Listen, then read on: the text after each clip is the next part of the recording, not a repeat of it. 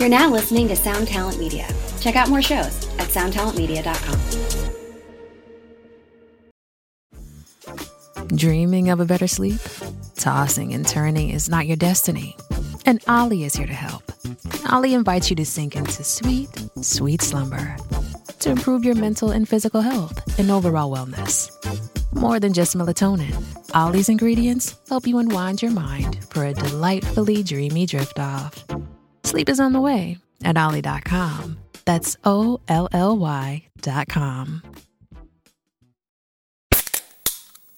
Hey, what's up, everyone? I'm Matt McGachy, the vocalist of Cryptopsy and the host of the Vox and Hops Metal Podcast, where I sit down with fellow metal musicians. We talk all about their lives and music while sharing killer craft beers. If you've ever wanted to sneak backstage and share a beer with one of your favorite musicians, well, Vox and Hops is the podcast for you. This week on the podcast, I dropped an amazing episode with Jason Nitz of Warforged and Spent Case. There's this episode and over 440 other ones to help you enjoy life, metal, and craft beer. So what are you waiting for? It's time to become a Vox and Hops head. Cheers. What is happening? Welcome to another episode of the podcast. Thank you so much for hanging out with me.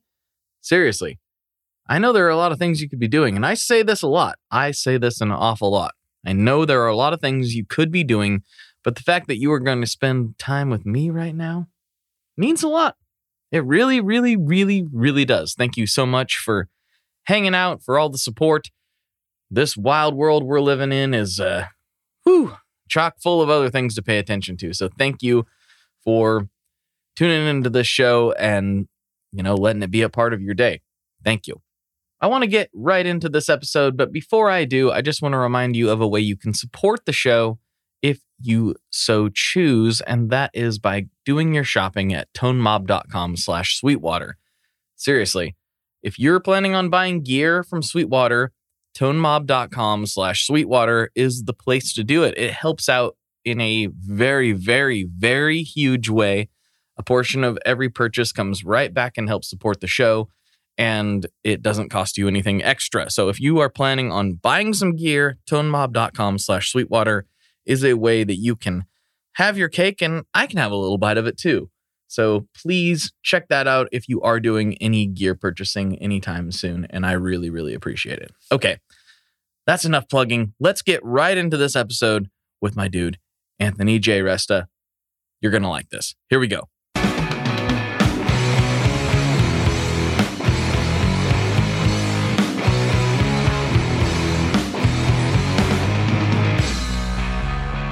Hello, everyone. Welcome back to another episode of the Tone Mob Podcast, the show about guitar stuff, occasionally, sometimes. I'm your host, Blake Weiland, and with me today, I have Anthony J. Resta. What's going on, dude?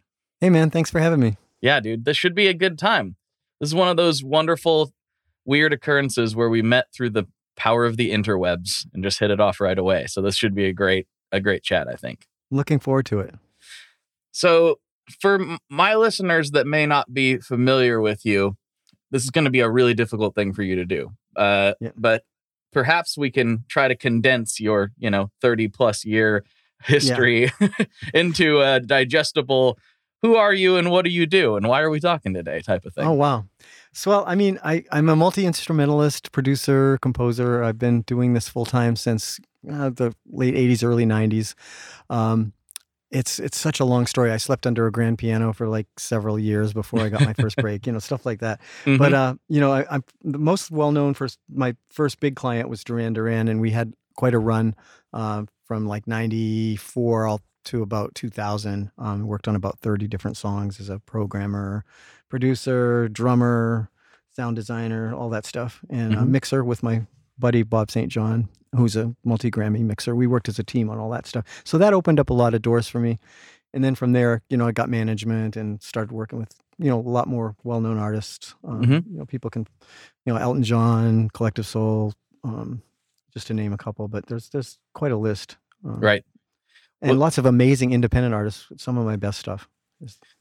Yeah. I mean, and then where a lot of people may not be aware of, we talk to a lot of guitar players on this show, right? And just primarily talking about the pedals and amps and tubes and all that stuff. But I think a producer is somewhat of a misunderstood role.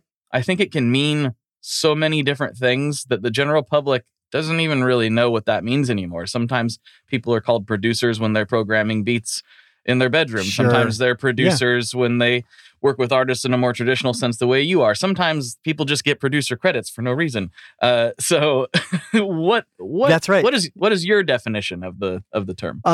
Well, the old school definition, what I grew up with being in the business, was basically it's the musical version of the director of the movie. So, you're picking the landscape of the entire song, the personnel, the tempo, the vibe, targeting a market. Like, where's this going to land and what can I do to make this song and this artist, click? So, there's all kinds of different responsibilities. There's fiscal responsibilities, keeping on time and a budget, and right. There's that side of it. But then there's like the overall, big picture, like zooming out and being able to micromanage thousands of decisions every day to get an outcome that you have a broad sense of what you're trying to do. And you have to be on the same page as the artist, or otherwise it's never going to work, And how would somebody who is maybe interested in pursuing that more traditional version, what would you suggest to somebody starting out in 2022? How would you even get to that point where you were organizing a session like that? I think it happens like with people through it's kind of like a natural progression. If you start like putting recordings together with your friends or various bands or whatever, and it really starts to click and people notice, wow, this sounds amazing, I want to work with that guy. Mm-hmm. That's where it starts, and then you pull it together, your resources. And I think I've always surrounded myself with really brilliant people. I mean, like, I never take all the credit. Like, I love to share all the incredible people that I've worked with over the years, arrangers, orchestrators, conductors. This engineer, Karyati Suteja, who I work with daily for 25 years, he's a monster. So it's like, I'm nothing without all these people. So the producer has to rely on a team. Mm-hmm. Really, I mean, in the old school sense. Nowadays, there's a lot of people, like you said, they just make a beat and then they, and that's like hip hop and pop. But even hip hop records, I just worked on a really massive hip hop record with a really well-known hip hop artist. We can get into that later, but it was really involved. We had, orchestral cues and everything. So it's like, it's different for every single artist and every single project, Mm-hmm.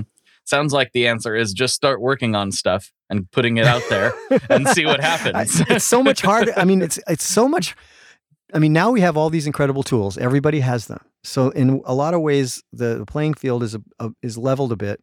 Mm-hmm. So everybody has all these opportunities. But the flip side of that is there's 6,000 songs a day coming out or something, or it might even be 60,000 a day. It's like, it wasn't like that when I started. Like, to get in a real recording studio and record a real record cost a lot of money. Yeah. And so it was hard. It wasn't there wasn't a lot of people doing it at that level. So I think it's much harder today for kids. And I feel, that even though they have all this technology and all these opportunities, at the same time, it's harder to get noticed because there's this flood of stuff.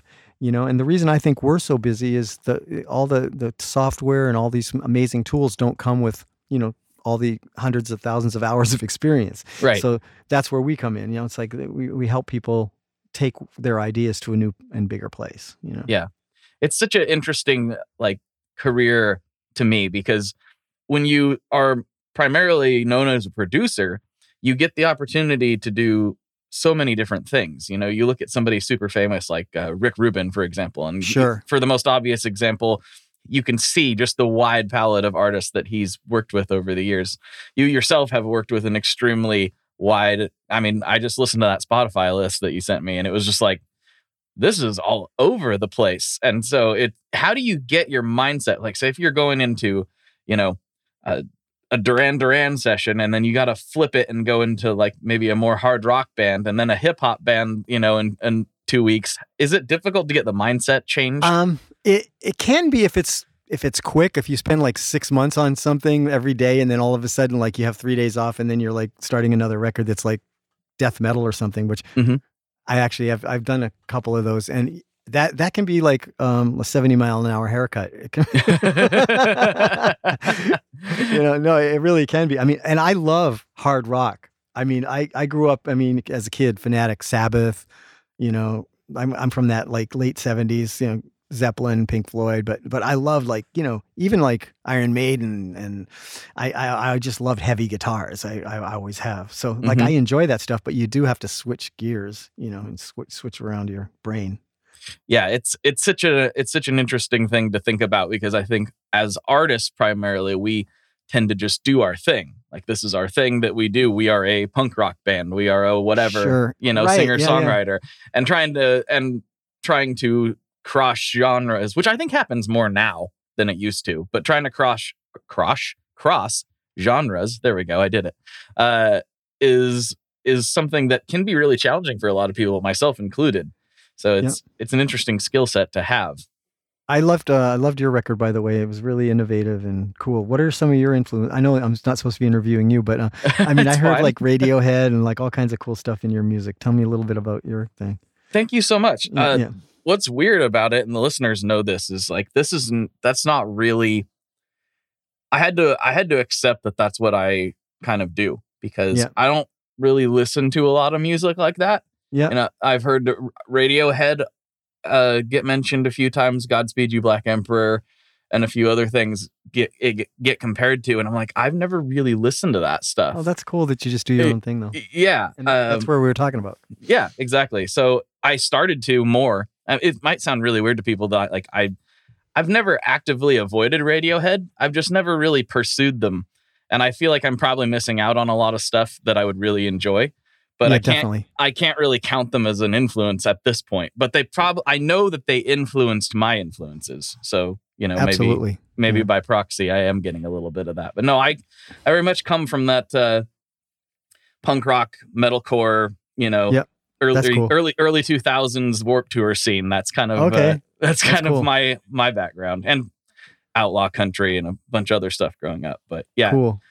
So I don't know where it came from, but I told my wife when I was in the middle of making it, I'm like, I don't know what to do with this. This is not like anything that I even understand. And she's like, maybe this is what you do. And then that was like a light bulb moment for me. Like, oh, maybe it doesn't have to be what I listen to. It doesn't have to be.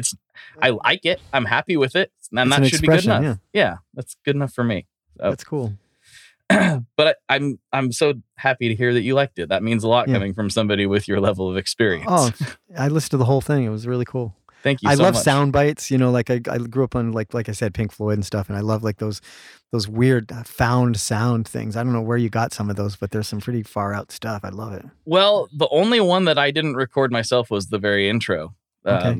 That's a little bit of a dark story, but that's basically what you're hearing there is a Russian cosmonaut falling down in a failed rocket, and that's the last recording that they had. That's of heavy. Him. Yeah. Wow.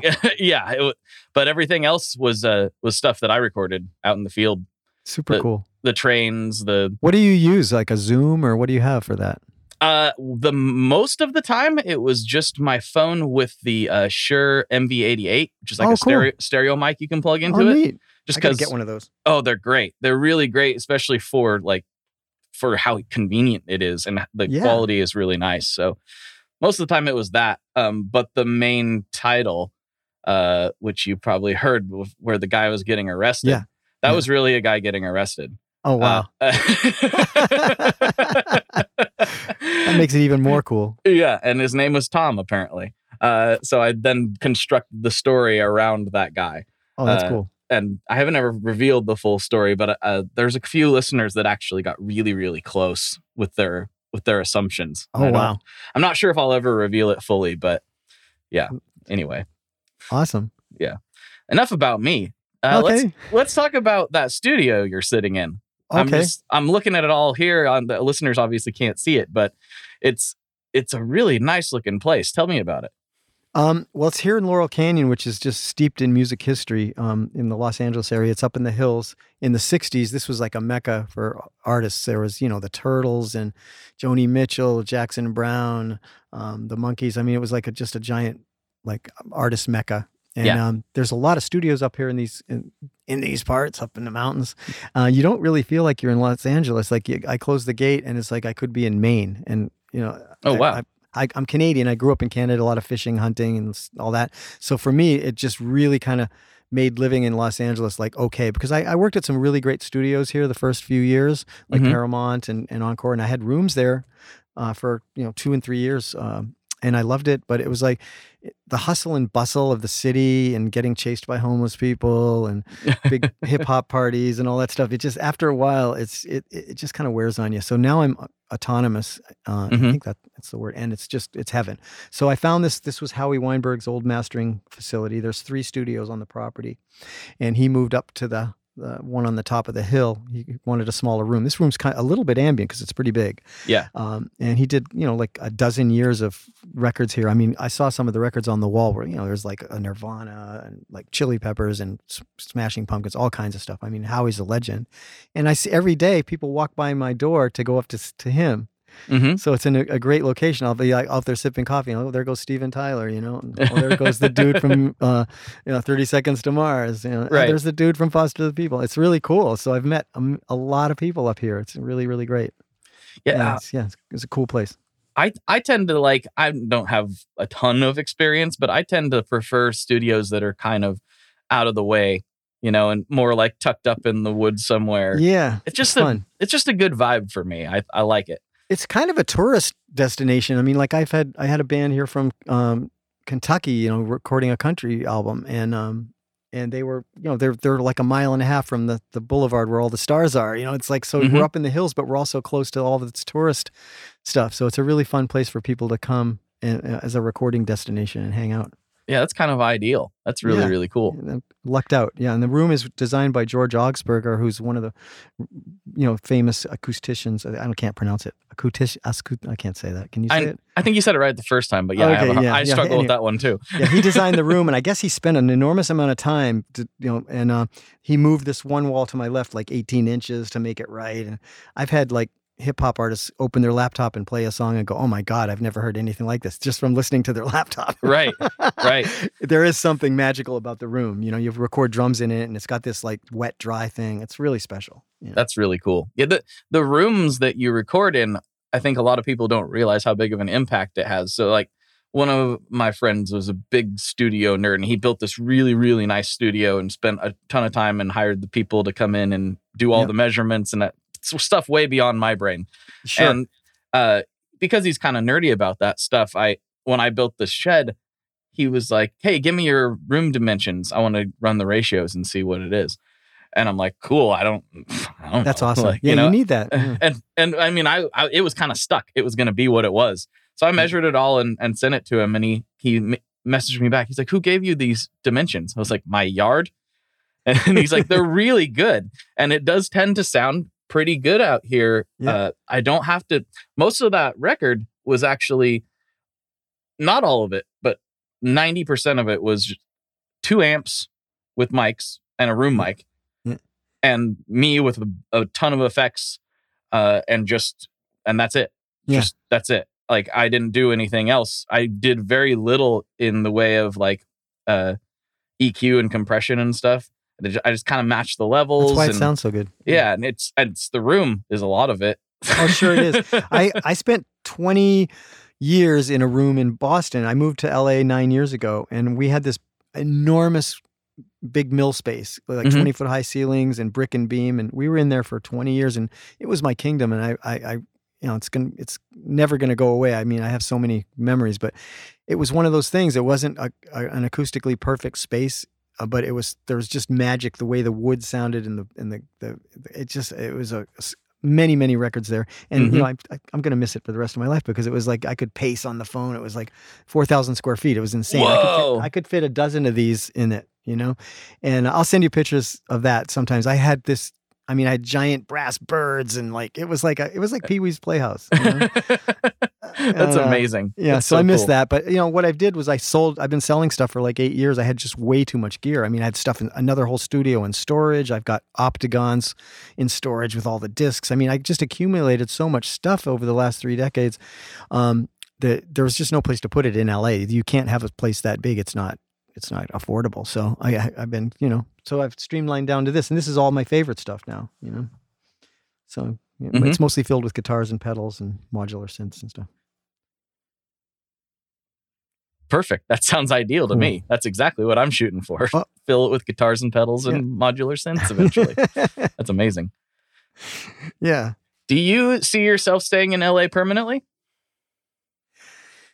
Oh, that's a tough one. I have 4 kids and my wife, they love it here. They're in ballet and karate and French, and they have so much going on that it would be hard to move away with 4 children. But I could foresee myself being in like Prague. Oh yeah. I mean, like, because I love that the orchestras there are affordable and it sounds amazing, and I've spent quite a bit of time there. And at some point, I mean, I would consider relocating, but LA has a lot of opportunities and it's opened doors that I never could have opened anywhere else. So I have to say I'm probably going to be here for a while. Gotcha. Yeah, it's always an interesting thing because while it matters a lot less than it used to, your location, it's still like, every time I go back to Nashville, I'm just like, wow, I have so many people here. Like, it's always a little bit tempting. Yeah. Like, I love where I live. I love the Oregon wilderness, but I sometimes I'm like, Nashville would be very beneficial career-wise for me. Yeah, to it go would be. to Nashville. I mean, Nashville is just a mecca too. It's like I spent a ton of time in the 2000s there. I worked a lot with Peter Collins, who's a really famous record producer from England, who 100 million records. So I used to do a lot of like keyboards and programming stuff for him, and I fell in love with Nashville. I spent months there, and I really fell in love with it. I could have ended up there just as easily. I don't know. Yeah, it's great. So when you're working with an artist, let's say you got a brand new person come in there, it doesn't matter what genre they are. Like, where do you start with them? Do you say like, play me one of your songs, or do you? That's a great question. Yeah. Usually the first thing I do is through an email exchange is I'll say, I want you to send me 5 things that are absolutely the most passionate, like things that in your heart, like just make you crazy when you listen to them, like make you so mad that you didn't do it. Like, okay. And I would say like 3 to 5 that have happened in the past 5 years, and maybe 3 in the past, 5 that have happened, in your entire life. Mm-hmm. And I want to get to know those songs intimately, and I will spend a lot of time listening to them and I want them to also tell me what they love about each one of these. It's a little bit of an assignment, and it's a little bit of an assignment for me to spend some time listening to it. But I think it's super important to get on the inside of what somebody's ultimate goal is, Yeah. I mean, you're not ultimately want to rip off your favorite artist, but like there's whatever is in there that inspires you and makes you excited. What you need to like analyze what that is and how you can find your own way there with your own material. That's such a cool idea, because like everybody has an artist or a handful of artists that made them do what they're doing now. Exactly. Whether directly or indirectly. You fell in love with music on some level because of what they did. And so trying to wrap your brain around that and understand that, and like, yeah, maybe the hip hop guy loves Johnny Cash and you wouldn't have otherwise known that, like, right? No, it's really important. And I think then after we exchange some ideas, and, generally I'd like to start with one song. Like let's do a song and see how it all goes, and see if everybody, is excited about it. And I find most times, I mean, over 20 years or whatever, we have like a 97% repeat business rate, because we pay such close attention to what people want and what they're doing, that we help them find themselves. I mean, and that's like not like every record producer. Like a lot of people have an agenda, like they have their own thing, and it's like, they're get out of my way. This is what we're going to do. It's like, I've never been like that. I'm a total like team person. So I think that's one of the reasons why I think we're in a hospitality industry. If you think about it, you have to make people comfortable. You have to get great performances out of them, and they're not going to get great performances if they're uncomfortable. I mean, there are people that work that way. They make people terrified, and then they get great performances out of them. That happens too. I've been around producers like that, but it's not my style. I don't think I would want to work with Phil Spector. I'll just be honest. Yeah, there's a lot of stories. Yeah. Yeah. No, thanks. You're not going to get the best performance out of me under those conditions. It'll be bad. Yeah, it's a relationship. It's like and trust. There's got to be a lot of trust, because people you're making literally hundreds, if not thousands, of decisions about minute details as you go, and you have to have trust. If you don't have trust, then there's really no reason to hire the person, because I always say, if you're going to do all the barking, you don't need a bulldog. That's true. That's true. That's the thing, is like, well, there's no point in having a producer that you don't trust, because then you're just going to question everything that they do and do the opposite. So why even have them involved at all? Exactly. It's not going to work. Yeah. And it's not for everybody, Mm-hmm. you know. Have you had to stop mid session and just be like, man, I just don't think this is going to work? Oh yeah. I mean, in all these years, I can only think of like maybe 3 times, but yeah, it has happened.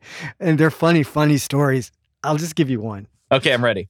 So I'm working with this band from Maine, and like we have this, I go into a rehearsal room, and I sweat with the guys, no air conditioning, and we work out all these arrangements, and I work out the kick drum patterns for all the sections of the songs. It was heavy, Yeah. And we're gonna do it now. We're gonna go in the studio and do it, and we go in to record the first song, and all of a sudden the guitar player is behind the drums, and he's showing the drummer. Blacka, blacka, blacka, blacka, blacka, blacka. He's like playing like 7 against like, whatever, like Rush. And he's like, this is the new intro. You're like, wait, what? And I'm like, no, it isn't. And then I'm like, I think I need to go for a walk. Yeah. And I didn't come back. So I see. Yeah. Like, yeah. It's only a few of those. I'm going to go get the proverbial pack of cigarettes. I will be back. Yeah. Never. Yeah. So basically, they got rid of him, and then we finished the project. So there you go. So it all worked out. Yeah, it's such a touchy thing, and people you could get annoyed, right? Yeah. But you also can realize, like, he wasn't doing that necessarily because he was hearing what he hears. He's hearing what he hears. Yeah, and he wanted to be like Rush, and he's in the wrong band. Yeah, that's fine. That happens sometimes, and it's a different thing. I recorded a record with my band, my old band. Yeah. We're all still friends. We just don't really play together anymore. Well, that's a miracle. That's good.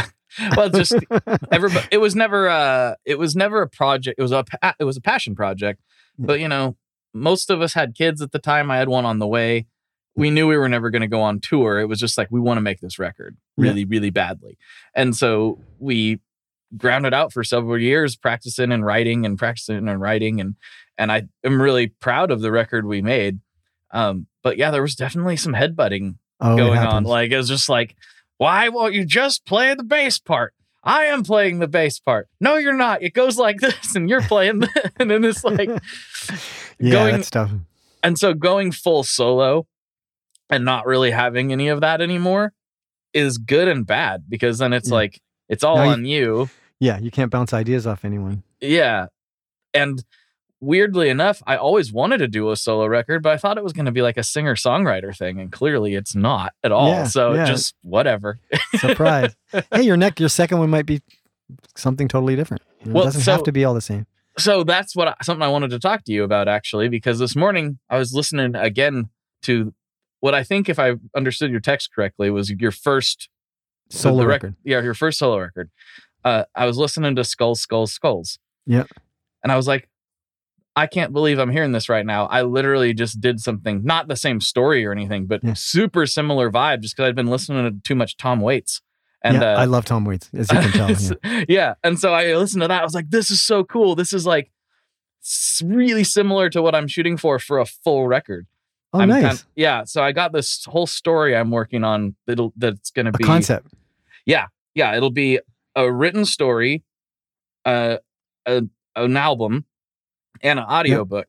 And the album that's cool. will have the same like spoken parts as the audiobook, but they have to work rhythmically with each other, and it also has to work without any music. So it's proving challenging. But when I heard that, I was like, I heard some ideas in there. I was like, that's cool.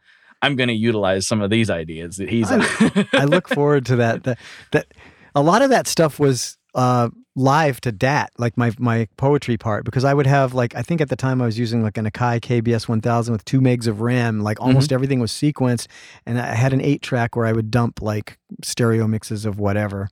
Yeah. And I'd run out of tracks. I'd be like, during the mix, I'd be like moving the insert cables like to different parts of the songs. Yes. Oh man. So it was fun, but that's how I learned, that's how it all began.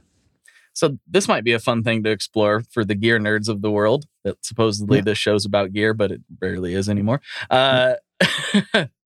You've seen a ton of different recording technology over your time. Oh yeah. So where have you landed? Like, what's the heart of your rig now? Okay. Well, I'll start from when I first started, and everything was analog, obviously, because that's how we did it, 2-inch analog. And then I loved the sound of analog, and I listened to all those records, and I still love the sound of them. There is something really gooey and warm and wonderful about analog. But as technology advanced and got better and better and better, I think we finally, like maybe only in the past 5 years, really have reached a place where there's really no going back. So I'm in Pro Tools most of the time, but I work in Ableton a little bit and Reason a little bit, and so I'm kind of bouncing around. But my main station is Workstations Pro Tools, and some of the modeling things that people model, like Arturia is a company that's been really innovative in some of the models of effects they have are it's mind-boggling how accurate they are. Like I say, a Mutron biphase, a Maestro, biphase, Mutron biphase. They're so pricey, like they're thousands of dollars now, but like honest to God, the plugin, I used to rent one all the time, and it sounds the same. So in other words, like the technology caught up with a lot of the vintage gear, and it really is hard. I hate to even to say this because I was such a diehard for the longest time. I really think the gap is narrower and narrower and narrower. Yeah. I think a lot of it has to do with I think sonically, this is going to sound kind of weird, I think, but sonically, I think it matters less, these days because the modeling's so good. Where the analog stuff still comes into play for me is how it makes you feel and play when you're playing it. Very true. Very true. And so because I can plug into I've got some pretty good amp sims that I'm really impressed with, but I don't play the same. I hear you. I'm when it comes to guitar stuff, that's like another whole story. And I'm with you on that. I like tube amps, and there's nothing like tube amps. I've got a J amp right to my right is this. I got a blonde 77 Marshall JMP. It's so creamy and gooey, and you can get like anything out of it, and you don't get that in a plugin. I think with guitar stuff specifically, they're as great as it is, there's something still missing, Yeah. I'm with you. I like to, if I'm going to be recording, I didn't really do this on that first record, but right now, if I'm going to be recording, what I usually try to do is I have my analog, well, there's digital pedals in there too, but my tube amp rig set up and mic'd up and ready to rock. And then I also take a DI and run that out too. So then it's like, now I can have both. Like if I want to play around with other amps later, I can. But that's smart. The performance is this. I still get the performance. I always tell people to do that. When if they're going to send me something to mix and I can talk to them before they've tracked, I say take a DI of every guitar part because I can reamp it through here through my stuff and do that. And I've fallen in love with. I became a Swart artist this year. The Atomic Space Tone. Swart amps. I forgot about those. Those are so cool. It's a holy grail. It's a holy grail amp. I sold my Matchless. That's how good it is. Wow. And I'm in love with it. And it's like, it's got tube reverb and tube tremolo, and it's to die for. And I'm like, I can run your tracks through my amp, with your DI track, and and blend it in with yours. So yeah, that's the smartest thing you can do is to take a DI. Yeah. So do you do a lot of remote work these days? Then, well. It happened because of COVID. I was freaking out because I have high overhead. I have employees. I have 4 kids. It's like when COVID hit, it was not pretty. Because there's I work with artists in the studio. It's like, and all of a sudden that's gone. Yeah. So we had to reinvent ourselves, and we started working, doing mixes with people from remotely. I even started doing vocal sessions with people remotely, through Zoom. And it kind of grew to the point where we were probably back to maybe 70% of our old business, all remote. And then that part of the business has stayed going. And then the other part of the business came back. So this year I can't even keep up. It's insane. I'm 100 hours a week, but knock on wood, because it always changes, it's a feast or famine thing. But anyway, it's, so people will send us stuff, and we'll, Carioti's like a brilliant editor. He'll tighten things up, but not to the point where it's like robotic. And I'll add some layers of my thing, and we stay respectful to the artist's vision, and we'll give them back 2 versions, one exactly how they sent it and one with enhanced, and that's really taken off. People love it. That's so cool. So How does that work then? So I kind of imagine, I also like to nerd out on business stuff sometimes. No, yeah, it's so cool. So how are you structured? I'm assuming like you're, the head of the company of sorts, and then you've got employees, like you said, you've got overhead and space. Like, how do you go about getting these clients? Are they coming from word of mouth, or are they coming because they've heard records you worked on, or who are they? Where are they coming from? All that. Mm-hmm. When you've been doing it as long as I have, and your name is on like so many records, people have like they'll look. They actually look. I'll get randomly. I'll get somebody, DMing me on Instagram. Oh my God, I found you. I'm such a fan. Like Nuno Betancourt's Schizophonic album is my favorite album of all time, and I see you co-wrote and produced that album. And it's like a snowball kind of thing, And I have management, and they help me. I think word of mouth is probably 88%. Mm-hmm. And the other 12% is, like people just stumbling across something on Instagram or Twitter, or, people find me, like just stuff like this podcast, and the thing yesterday on my Instagram feed with Elio Entertainment, like they find that and then they start digging in deep and like, oh my God, this guy did this. Oh wow, I love his stuff, Mm-hmm. So, I've had a couple of DMs just today from the thing yesterday. So yeah, it's all that, Yeah. Yeah. It's an interesting thing. So when you work on a project for a client, and I imagine this probably varies depending on who it is, but do you go, okay, I'm going to charge, this much for this, this much an hour or this much a session? Or do you say, I know I want production credit and get the residuals later? Like, how do you usually work on my that? manager, Alan Stewart, who's been, God, he's probably 15 years at least now, handles all that stuff. And I stick to the musical side, and he does all the business side. And he's very flexible with people. He's really experienced at feeling out what they want to do. And he'll make a proposal that kind of bridges the gap between what they want and what we want, and it'll either work or it won't. It's like, right. And there's never any hard feelings. So I like to actually distance myself from that, because for me, it's kind of, I don't know, it just kind of ruins the vibe. I hate business. I do. Yeah. I really do. And there's always a way to make it work. I'm generally, if there's a way to make it work. Right. That's really cool. Cause the weird thing about the music world, why I do like to nerd out on that side a little bit is, this is obviously less of an issue with yourself, but on the artist side, I find that it's just sort of a repeating pattern of artists kind of you can view it as they're getting taken advantage of, or you could view it as, artists just have a tendency not to read the fine print in contracts and things. And there's a lot of that, and you do feel bad for people for that reason. Yeah. You got to be careful. You do, Yeah.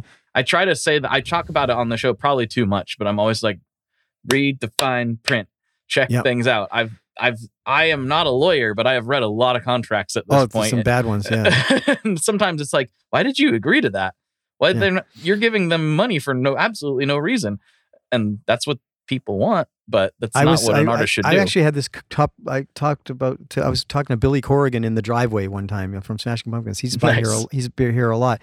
And he signed like a 7-year deal when he was like 19 or 20. And it's like 7 years at that point in your life that's the prime of your life. So it's like, he has a lot of regrets over that. I mean, there's a lot of things, that didn't go exactly as he'd wanted, but just so, you think you're getting this holy grail opportunity, but you have to really pay attention to how long you're going to be involved and how much money you're going to owe when they spend all this money on you in videos. They spend more on the videos than they spend on the album. So, all that stuff, but it's all changed. It's changed a lot. And I think artists are in general a little bit more educated than they used to be. And I hope that continues. And I feel like the hip hop world has actually driven a lot of that, because a lot of those guys are about their business, and they'll talk about it. And they're really good at it. I mean, they monetize everything, and they, it's good for them. It's like I used to only work on a day rate, but like the past couple of years with all the way things have been, we've learned to come up with flat rates that work. And that can be a real double-edged sword, because you get a specific thing and it's like a flat rate, and then like you end up like doing 800 revisions and taking like extra days, like you're really losing money every day you're here after that, so right. You're taking a risk when you do that, but I've found it's necessary to compete nowadays. Like people don't want an open-ended like blank check thing. Yeah, the budgets ain't what they used to be. That's for sure. No, that's for sure. But I mean, also the budgets aren't what they used to be, but you can do a lot more than you used to be able to by yourself, or exactly. It's that's why a lot beautiful. of our clients come to us like with stuff that's half done or 3/4 done or whatever, so that's a big side of our business now, which never used to be, That's super cool. That's super cool. Well, let's because like I've tricked everyone into thinking this is a guitar podcast. We can get into guitar stuff. Let's get into some guitar stuff. Yeah. What are some of your go-to guitars right now?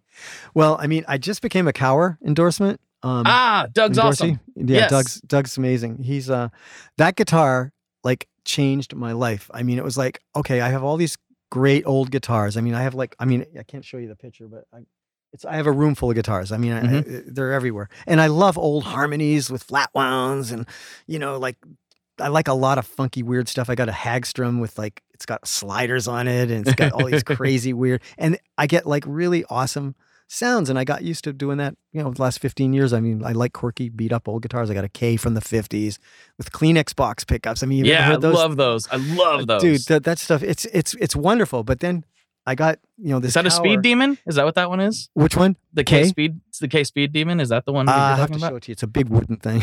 Okay. All right. I played a Speed Demon one time and I should have bought it. It's nuts.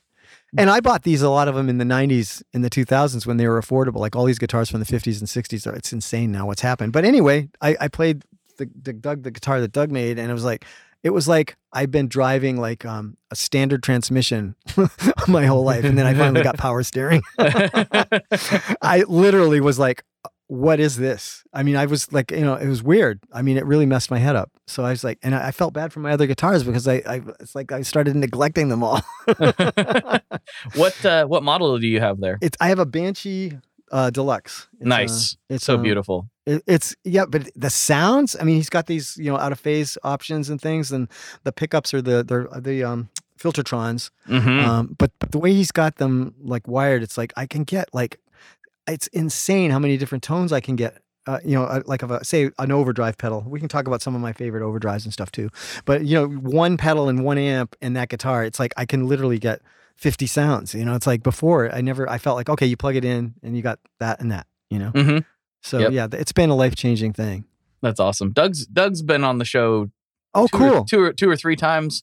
I know him pretty well. He's a great guy. I love talking to I'd that like guy. to get to know him more. We've been kind of, getting to know each other better through DMs and stuff, but I'd like to see that. I'll go back and look at that one. Yeah, he's fun. This most recent one was really, really good because it kind of, for people who don't know about the difficulties of running a guitar business. Oh, it's hard. He was very open and talked about a lot of the struggles and challenges with that. And that was, I think, really important for a lot of people who think they want to start a guitar company. Like, to compete with somebody like him, it's really difficult, Yeah. But the thing he did with the Plek and all that stuff is like another whole.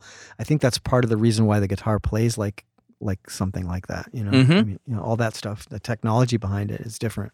Yeah, it's good. It's good stuff. Doug's awesome. But yeah, let's move down the rig a little bit. So what are some of your favorite drive pedals you've mentioned? I've got to look over here. I have a custom Pete Cornish that was made for me by Pete. And, what? Yeah. Oh man. I'll start at the top. Yeah. So it's a really funny story. So I was working. I was working with Duran at the time, and somebody like a salesperson for another audio company. I'd done like an article in EQ magazine or Electronic Musician or something. One guy, have you ever heard of Pete Cornish? And I'm like, no. Mm-hmm. And he's like, well, he makes these pedals in his kitchen with his wife, and they're like incredible, And I'm like, really? He's like, oh yeah, he does them for like Gilmore and all these people. So he put us in touch with each other. And I talked to him on the phone, and I said, yeah, I like, I explained the different kinds of things I like. I have old tone benders and old maestros. I'm into crappy old fuzz and stuff. I like, it's always been part of my aesthetic, the Pulp Fiction vibe, And he's like, well, what do you love? And we just started talking about stuff. I said, well, I like my Tone Bender Mark II, but it's like really noisy. And like, I like, like my Meatball from Love Tone, but it's like, it's so we just talked for a while, and he says, I'll tell you what, I'm going to send you a pedal, and I want you to play around with it and tell me what you think. And I said, oh, that's cool. So this pedal comes in the mail, from, I think the other guy actually forwarded it. Or the guy that Ron Berger was his name. I just remembered his name. I can't believe that. Anyway, yeah, it's funny how your brain works. And I got the package and I opened it up, and on the side it says Jubilee concert, Paul McCartney, like whatever it was and I'm like, oh, and I'm like, cool. It was black and I had a blue light and I plugged it in. I was like, oh my God, this is insane. It was like crazy sustain and warm, cushy fuzz. It was like nothing I'd ever heard before. So, I got him on the phone and he said, you like it? I said, I love it. I love it. I said, I tend to like something a little more, with like a dirt overdrive and less of the massive fuzz, because I've got all that stuff. I'm looking for something a little more versatile. He's like, okay, I'm going to make you something special, Mm-hmm. And so he built me one, and it's just called an Anthony J. Resta Fuzz. And he sent it to me, and I loved it, but it was gray and it had an orange light. So he says, do you love it? I said, I love it, but I kind of got used to Paul's because it was black and it had a blue light. And he goes, oh, you're one of those.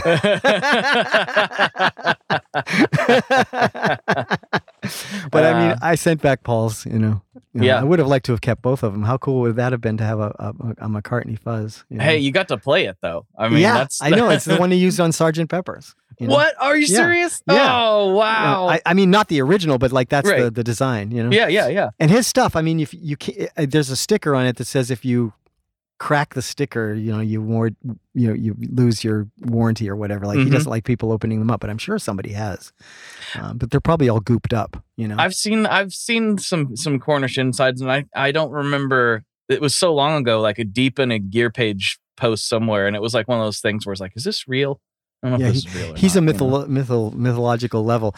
But then there's a lot of pedals like in that mythological space, and we can go through some of those. Like I'm sure the Zen Drive, the early 2000s Zen Drive with Alf's signature on the inside. Yep. That thing is like it. There's some kind of soul in that thing. It does have something. I don't know what it is. I guess people say it sounds like a Dumble.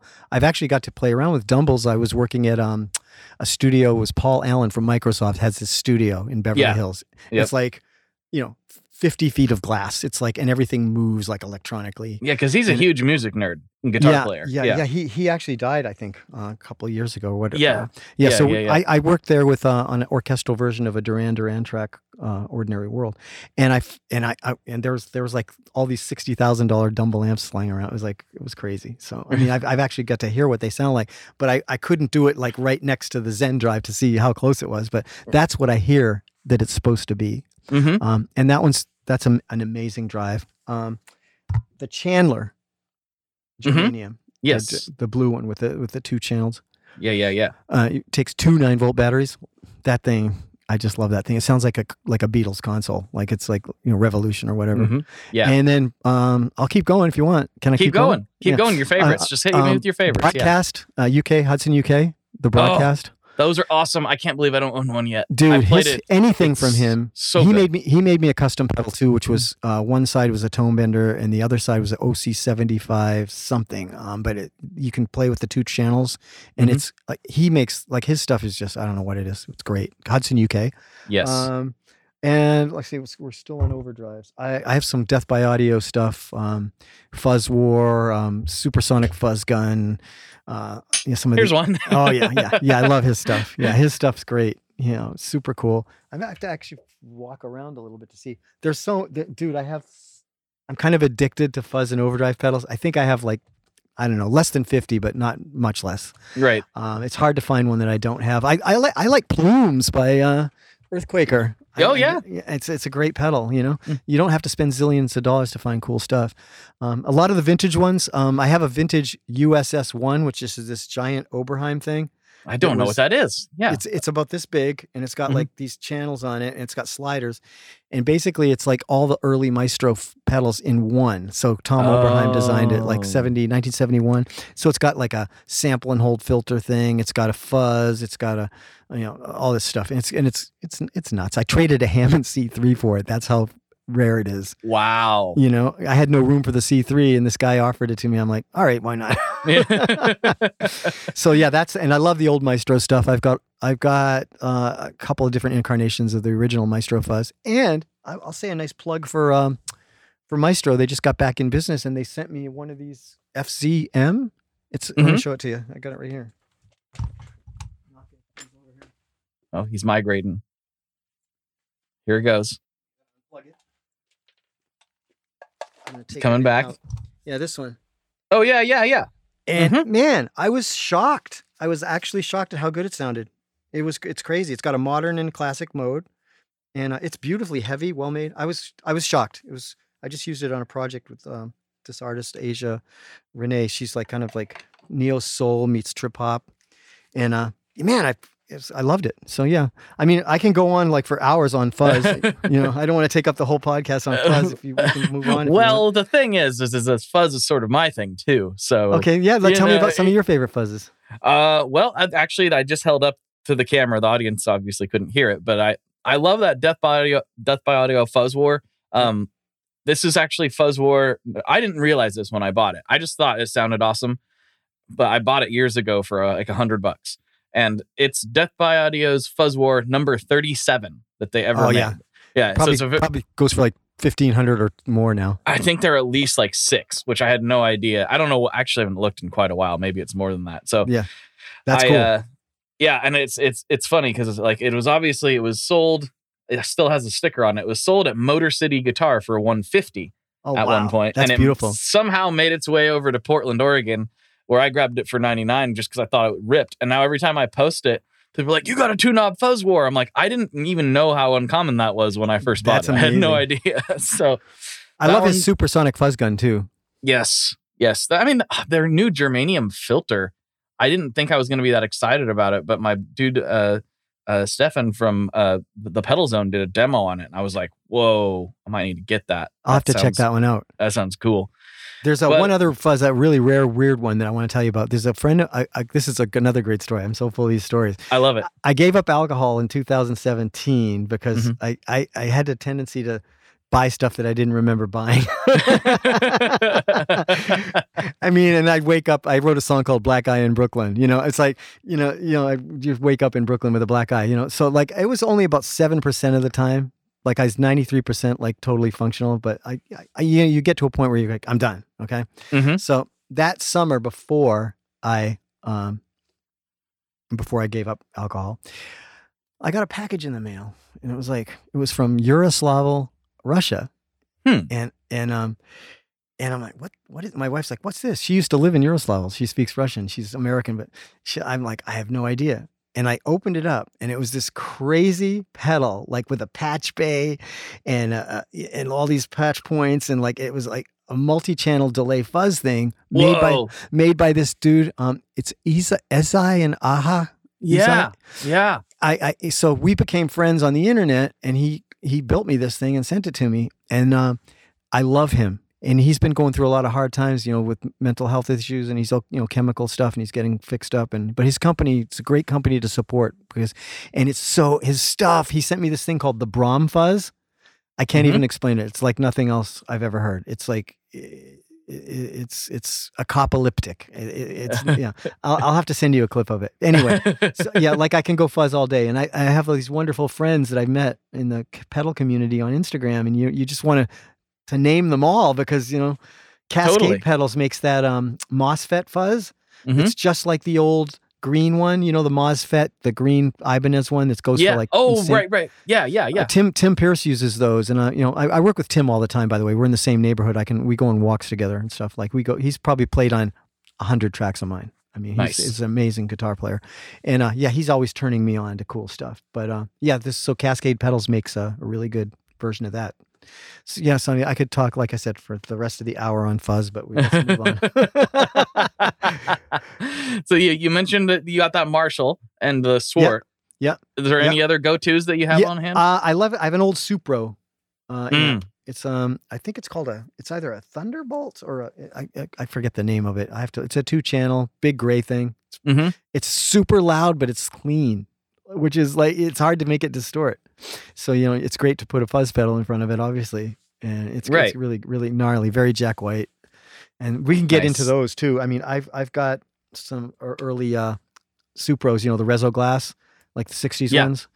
A couple of those are one of my go-to like fuzz guitar sounds. I love those things. There's something about the Rezo Glass and those pickups. I don't know what it is. It's just Jack White really messed the market up on those, didn't he? Oh, he did. Because back when I bought mine, well, One of them I got, I think for $600. It was a 64, a white Martinique. Wow. $600 back in Mhm. like 99 or something. I don't And even now know they're- what they are now. they're like $328, you know. Mhm. Yeah, it's Yeah. a piece of plastic, you know. It's like it's really strange how that happens in the market sometimes. You know, I've talked about this on the show a lot, but I have an 81 Les Paul Custom in white. Well, now it's yellow, but it was white at one time. Yeah. And I love that guitar to death. I got it a few years ago, and I paid like right around $2,000 for it. You know, which was a fair. It wasn't like I got a crazy deal. It was a fair market price at the time. And then Adam Jones comes out with that Silverburst set, like the replica of his 79 Les Paul Custom in Silverburst. And overnight, like all of a sudden, that Les Paul Custom that I have in white is about 45 or 5, and the Silverburst ones from the same era are like $10,000. Just all of a sudden, isn't it crazy? One artist can totally just jack the whole market up on something. It's wild. so yeah, insane. that happened with Jack White. You know, I love his triple fuzz or what that, you know, what's that one with the 3 things on it? The Jack White one? The triple graph. Yeah. Yeah, triple graph. Love it. Yeah. Yeah, love that one. I actually did a whole interview with the Copper Sound guys talking about that whole process and how that came out. And that was really a fun I read episode. about it. It was crazy involved, right? I mean, it was unbelievable. Mhm. I was lucky to get one in the second batch. Nice. I love it. I love it. The octave thing tracks really, really amazingly. It was kind of funny because I didn't realize it at the time, but I got home from NAMM and then immediately, literally, like got home, landed, and immediately got in the car and drove an hour to go to the Raconteurs concert. And I didn't know it at the time, but he was playing the Prototype triple graph at that show.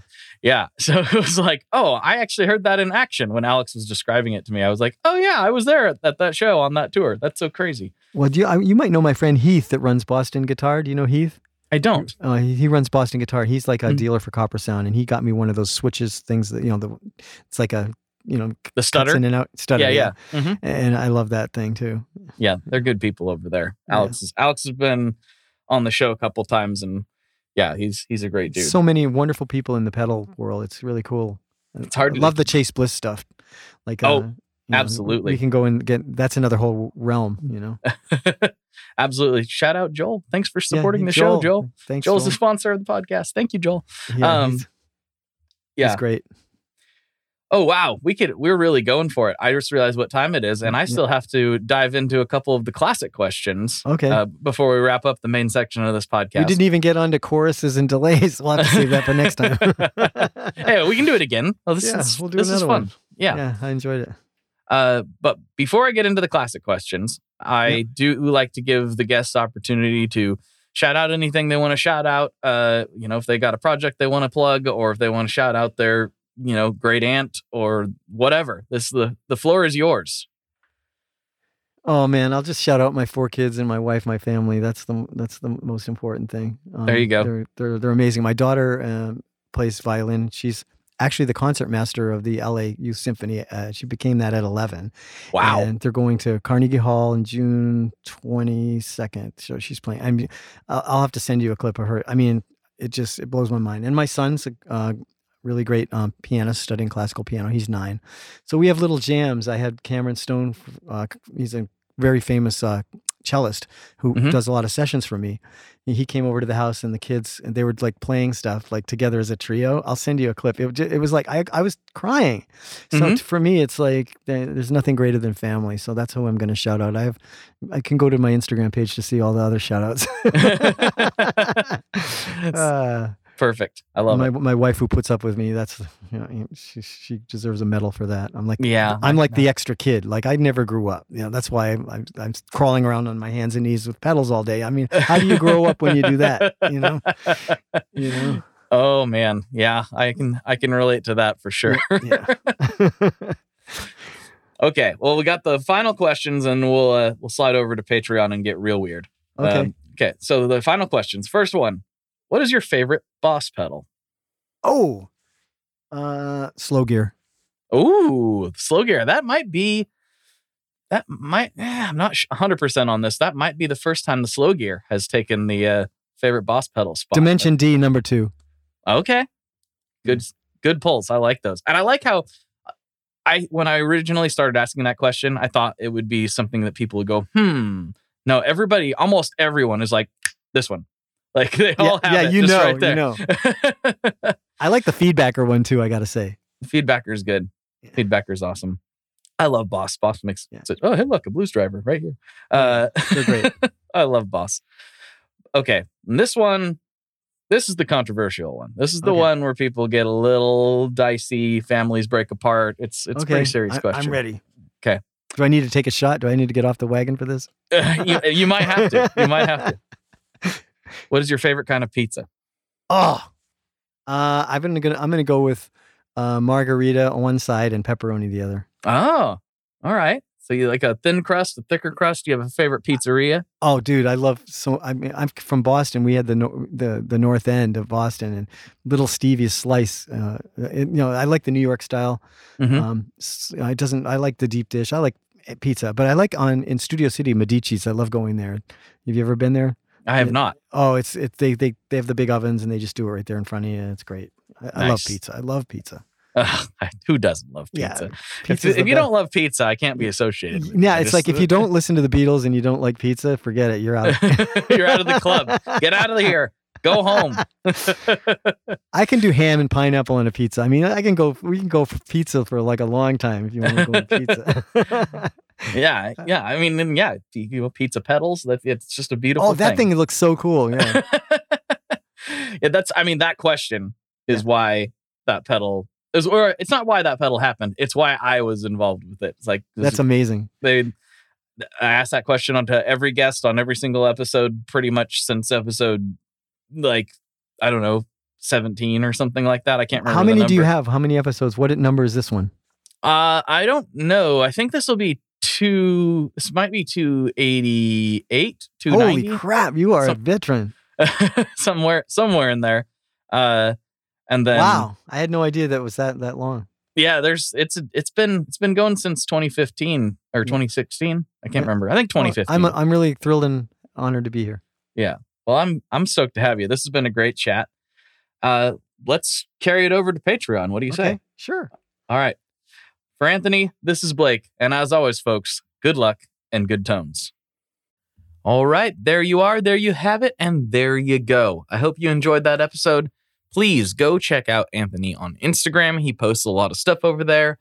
Please check out the bonus content if that is your thing. If you like this show and it does something for you and you'd like to help keep it going, patreon.com/tonemob is the place to go, where for $5 a month, you will get extra bonus episodes beamed to your ears every single week, including more chat with my dude, Anthony. We really had a good time over there. We got into some slightly heavy things. We got into a little bit of gear stuff. It was really, really good. And I think you will really, really enjoy it. So please go over there and check it out. And please support the show if you can. It's also available as a premium subscription option through Apple Podcasts. So if that's your format, you can check it out there, and that can work as well. Thank you so much. I'm serious. I don't mean to get too sappy, but there is a lot of chaos in the world, as we're all aware. And I'm going to address it at some point to the best of my abilities. But mostly I want this to be a break from that. Mostly I want this to be a place you can go and not hear about all the chaos that's happening. But at times I've got to address it, and I've got to try to do my best to help, which is a pittance in the grand scheme of things, but it just is what it is. So please bear with me if I do end up breaking character a little bit. Not that I'm really playing a character, but breaking from the norm and kind of getting into some areas I'm probably not qualified to talk about. So I hope you all are safe out there. I hope you all are doing well.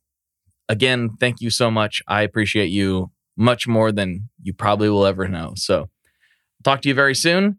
Stay cool, stay rad, and keep checking out the podcast. Bye-bye. One last thing before we totally sign off here. I just want to remind you that if you do any shopping at Stringjoy, that's Stringjoy guitar strings made in Nashville, that will help me out as well. As I've said for years, I'm heavily involved in that company, and I really do think they're making the best products on the market. So if you would like to try custom strings, go to tonemob.com/stringjoy and check them out today. I seriously love what the team down there is doing. I help them out with all kinds of things, and by you supporting them, you are also supporting me as well. And hey, you need some strings, so why not get some custom strings just for your guitar and playing style? Again, the link for that is tonemob.com/stringjoy, and that will take you right to their website, and you can do all your shopping through there, and that will help everyone involved out. So thank you very much. Talk to you next time. We are brought to you by the wonderful folks at Gun Street Wiring Shop. Yes, Gun Street Wiring Shop. I've talked about them before. I used to say based out of Bend, Oregon, but guess what? Sean moved to my neck of the woods. Sean's in Portland. Sean is awesome and has helped me with a bunch of stuff lately. And if you have wiring needs for your guitar, he can help you too. If you want to get weird with it, he can get weird. If you just need to spruce things up a little bit, there's your guy. He takes all the guesswork out of doing your guitar wiring, and he makes it simple, and his customer service is top-notch, and I can't say enough good things about Gun Street as a company. I really respect Sean and what he's all about, and the product is top-notch. I've got 3 different guitars that now have Gun Street harnesses in them, and I could not be happier. So go to gunstreetwiringshop.com and check them out.